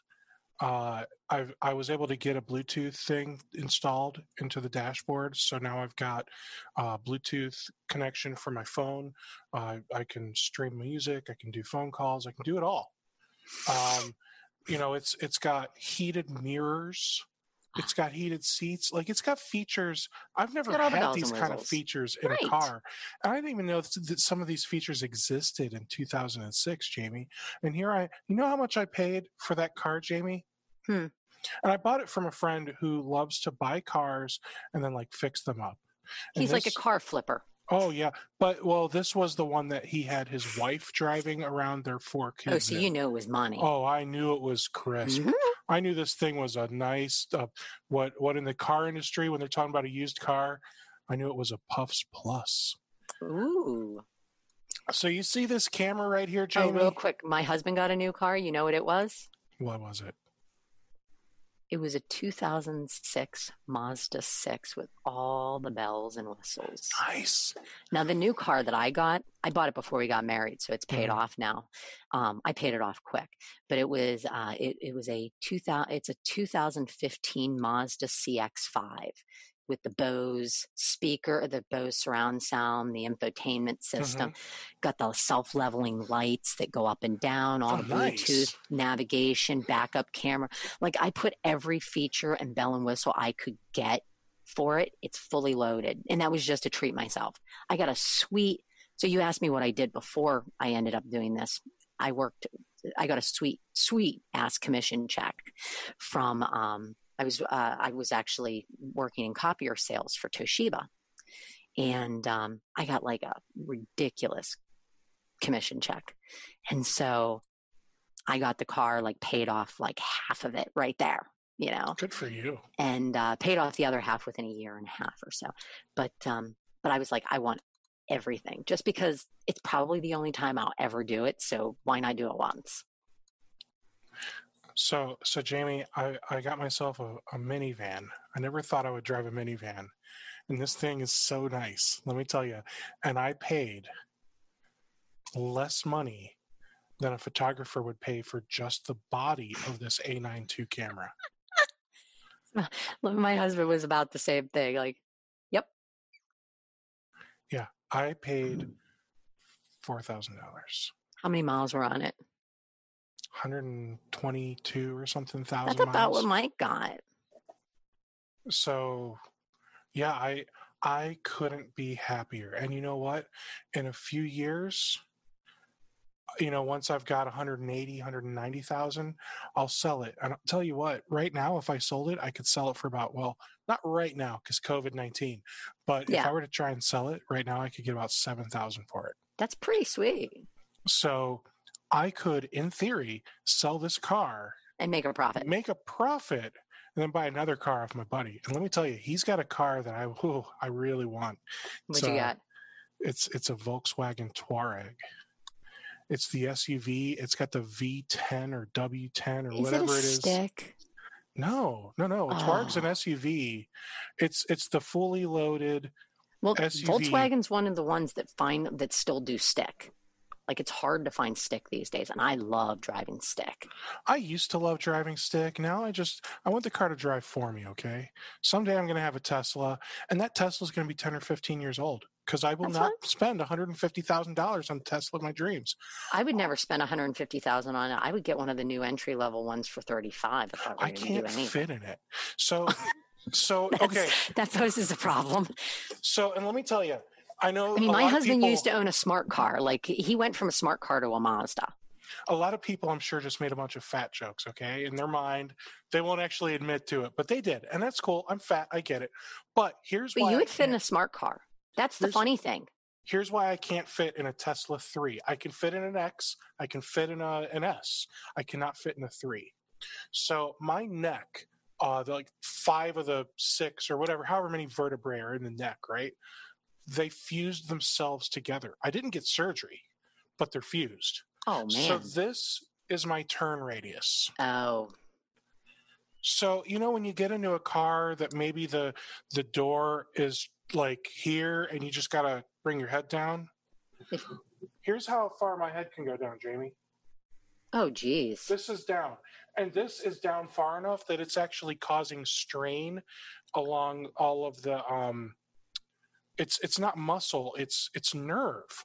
I've got I know. nerve issues. I have because problems of with all this. with my cervical spine. I get a vertebrae that likes to pull out of alignment and send my teres minor, major, and a bunch of the muscles into just complete spasm that just give me these migraines up the left side of my head. So because of that, I physically I went down to Dallas area. I visited my mom, my grandma, and while I'm down there, I met up with a buddy of mine who runs an MSP. His name's Andy, and he picked me up in his Porsche. Let me tell you, it was a really nice Porsche. Where's he at? Dallas, you said? Dallas area, yeah. And I don't remember. I'm not a car guy, so I couldn't. It could be a 911 or a Carrera or a the ones that have numbers just elude me. I have no idea what he picked me up in. It was a car with it had a back seat. His girlfriend went to the back seat so I could sit in the passenger seat. It took me 5 minutes to get into that car. He laughed and laughed. Like we had a good laugh because it's not because I couldn't fit this way. It's because I couldn't, and it also sucks. I have a really long torso and then like short, stubby legs. So I'm like 5'11", okay, Jamie, and I've got a friend who's 6'4". Oh my God! And when we meet up at like a bar, and we sit at the bar at bar stools, I sit up taller than him. He's looking up at me, even though he's got. Actually, no, I think I'm now technically 5'10" and a half. Because of the neck. Because of the neck. It robbed you of a half an inch. I lost half an inch. Oh my God. Let me tell you, every half inch counts. I have to know a question. Okay. All right. Prepare yourself. This is going to take some serious thought. 42. Are you ready? That's always the answer to life and everything. Go for it. I'm a total Douglas Adams fan. Just saying.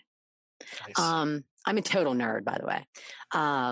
Like ridiculous. I could go into that for at least a half an hour.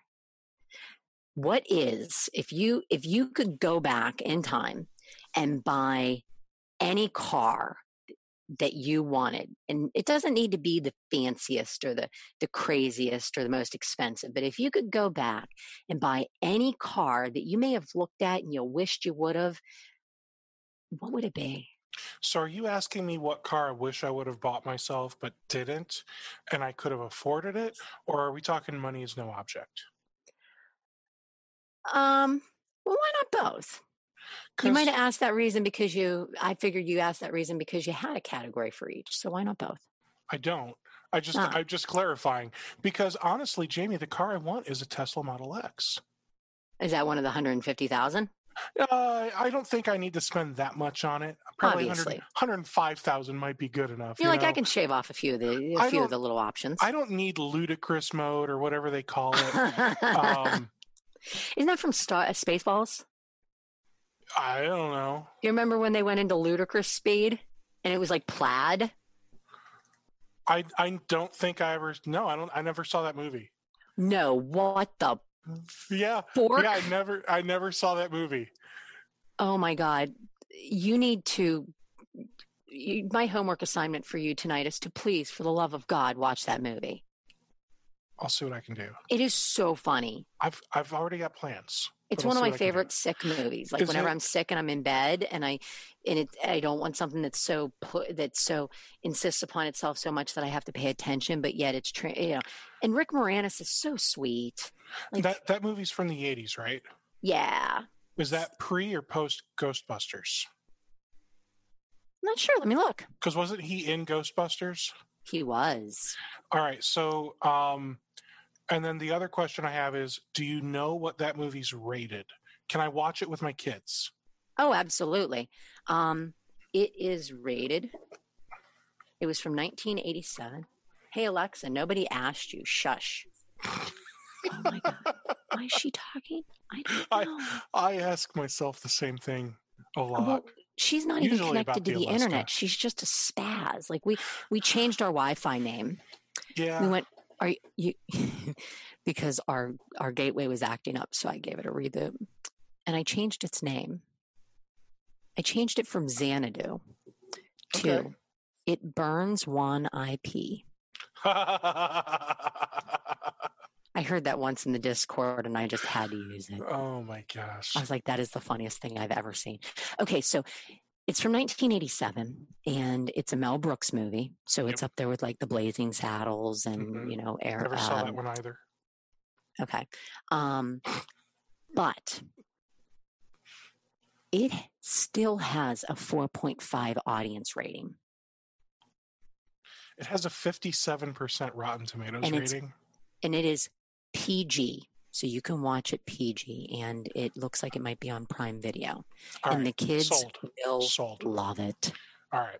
I'll watch it with the kids. I can't guarantee it'll be tonight, but I will watch it with the kids. And they make fun of Star Wars. Like Dark Helmet is Darth Vader. That's perfect because we've been watching all the Star Wars movies. Oh yeah. I've been I feel so bad for my wife. She's such a good sport. She doesn't really care for the Star Wars movies. Oh, then she'll love this. So for the last 3-ish months, we've slowly been going through the entire catalog. We started at episode 1 because even though it's newer, the quality on that one is still arguably worse. All right. Well, check this out. You ready? Yeah. Paint a picture. You have a guy who's like Han Solo, who's played by Bill Pullman. Okay. You have the princess, which I think her name is Vespa. She looks like a really nice Italian car. Well, but she's betrothed to Prince Valium, who is boring and yawning. Rick Moranis plays Dark Helmet, which is the Darth Vader character. And then you have half man, half dog, which is like your Chewbacca character, his name is Barf or Barth. Yeah, Barf. And he's played by John Candy. Oh, he's so great. He is so great. And it is just, it's got 2,156 reviews on Amazon. And it's got a 4.5-star rating. Wow. It doesn't get any better than that. This is a classic movie. Can you believe Mel Brooks is still alive? Oh, I can. He's a member of the tribe. His stubborn blood goes deep. Well, I just there, guys like him, and then there's Betty White. Betty White is like half piss, half vinegar, and 3/4 go F yourself. Yeah. But it's even COVID-19 can't take these people out. No, they can't. It's great. They can't. I mean, Boris Johnson come out the other side, it looks like. Yeah. I'm sure all of my UK buddies are super excited about that. I'm sure. Charmed, I'm sure. All right. Well, Jamie, I feel like now is a good time for us to start wrapping up. This has been going for 2 hours-ish. Can you believe it? I can't because we've been having a good time, I think. I have. I mean, I mean, we barely talked about anything business. We Oh, really there is an important thing that I want to talk about, if okay. that's What's okay. up? One of the main reasons that one of the big things that I've been doing now with COVID-19 is I'm not so much prospecting right now. I'm not so much doing anything, growth related. The big thing that I'm dedicating myself to is teaching MSPs that you absolutely and positively can, in fact, prospect right now. Believe it Mm-hmm. or not. There's a way to do it tastefully. There's a way to do it tactfully. And there's a way that you can, right now, this event is going to change the brand. It's going to set the stage for your brand for decades. So it's Oh, very sure. important that you handle it right. And hiding and being afraid of being the person who asks them, who calls them to see if they need help, that is the wrong way to look at it. Right now, what these people need is they need people to call them and ask them, how are you doing? You are a business owner. You have employees. You have a spouse, maybe some kids at home. And Mm-hmm. I'm setting the stage for you as an MSP or Mm-hmm. you as one of your clients. Right now, there's a lot of uncertainty, and these people can't talk to their spouse about what's on their mind, what's weighing heavily, because they don't want to frighten their spouse. They want to show that strong face. They also can't talk to their employees because their futures are fearful. They're fearful of their futures, that their careers may be in jeopardy. So right now, you are stuck internalizing the sheer weight of everything that's going on silently, without anybody to talk to, turn to, or gain any understanding from. And this is a good time for somebody like yourself to reach out to somebody like themselves to say, hey, I'm a business owner. I get it. How are Mm-hmm. you doing? How Good for can you. I help? Right now, continuity is key. And continuity doesn't start when they leave the office. It also works until they get back. And everybody's going to want to get back to work as quickly as possible. Mm-hmm. So their business continuity plans need to be foolproof. They need to be ironclad. They need to be intact. They need to be solid. You need to be able to put the weight of their entire company on that plan. And right now, offering them a second set of eyes and explaining, hey, I get it. Onboarding does not make sense right now. I'm not calling to sell you a bunch of junk you don't want or need, because frankly, you don't want to onboard right now, and I don't want to onboard you. That's scary enough when business as usual. But right now, I can offer you a second set of eyes on your continuity plan, just to make sure that nothing's been overlooked, missed, or that you don't have anything unexpected happen, because we want to get our community back to work as fast as we can. And that's our way of giving back to our community. That is the talk track that the managed service provider needs to use right now in COVID-19. And they need to start doing it today. Because right now, that's how you build the image of the person that they know, like, and trust. That's how you build trust, awareness, and respect of those who might buy. That's how you become their friend. That's how you become the person that they go to when they're not quite sure if what they're looking at makes sense. That's how you get there. And right now is the best time to do it, by showing that you're a human who's a father, a son, a husband, who truly gets them as a human, and talk to them like one. This is the time. It truly is. Thank you for that, Jamie. And I'll say, are you doing any live events coming up? I know I've seen you on a couple around Facebook. Do you have anything else coming up? Well, I mean, I've been jumping into the various webinars, like Ken Patterson of Pax8 and Lori Tisney. And I'm sorry if I said your name wrong, Lori. With the IT Owners Compass, she has been. They've been doing a webinar on Tuesdays and Thursdays that I jump Mm-hmm. in, and something relevant that I can add value to, I jump in and I kind of give guidance there. Oh, absolutely, yeah. As well as, partnering with different, thought leaders in the industry, um, to kind of get that message out. Like I plan on doing something with Bob Howard over at Contact Science as well to cover some of this in the not too distant future. So, yes, yes, there's a lot of different things that I'm jumping into, because right now I want to make sure that everybody, right now is the time we can change the we can change the way MSPs charge. Right now we're at a point where MSPs know they can either continue to do business as usual, where the customer tells them what they think that they can afford and what they think they need based on that. But right now is a really good time to start getting customers to see that this is what they need, because your IT is only as good as your worst day. It's very true.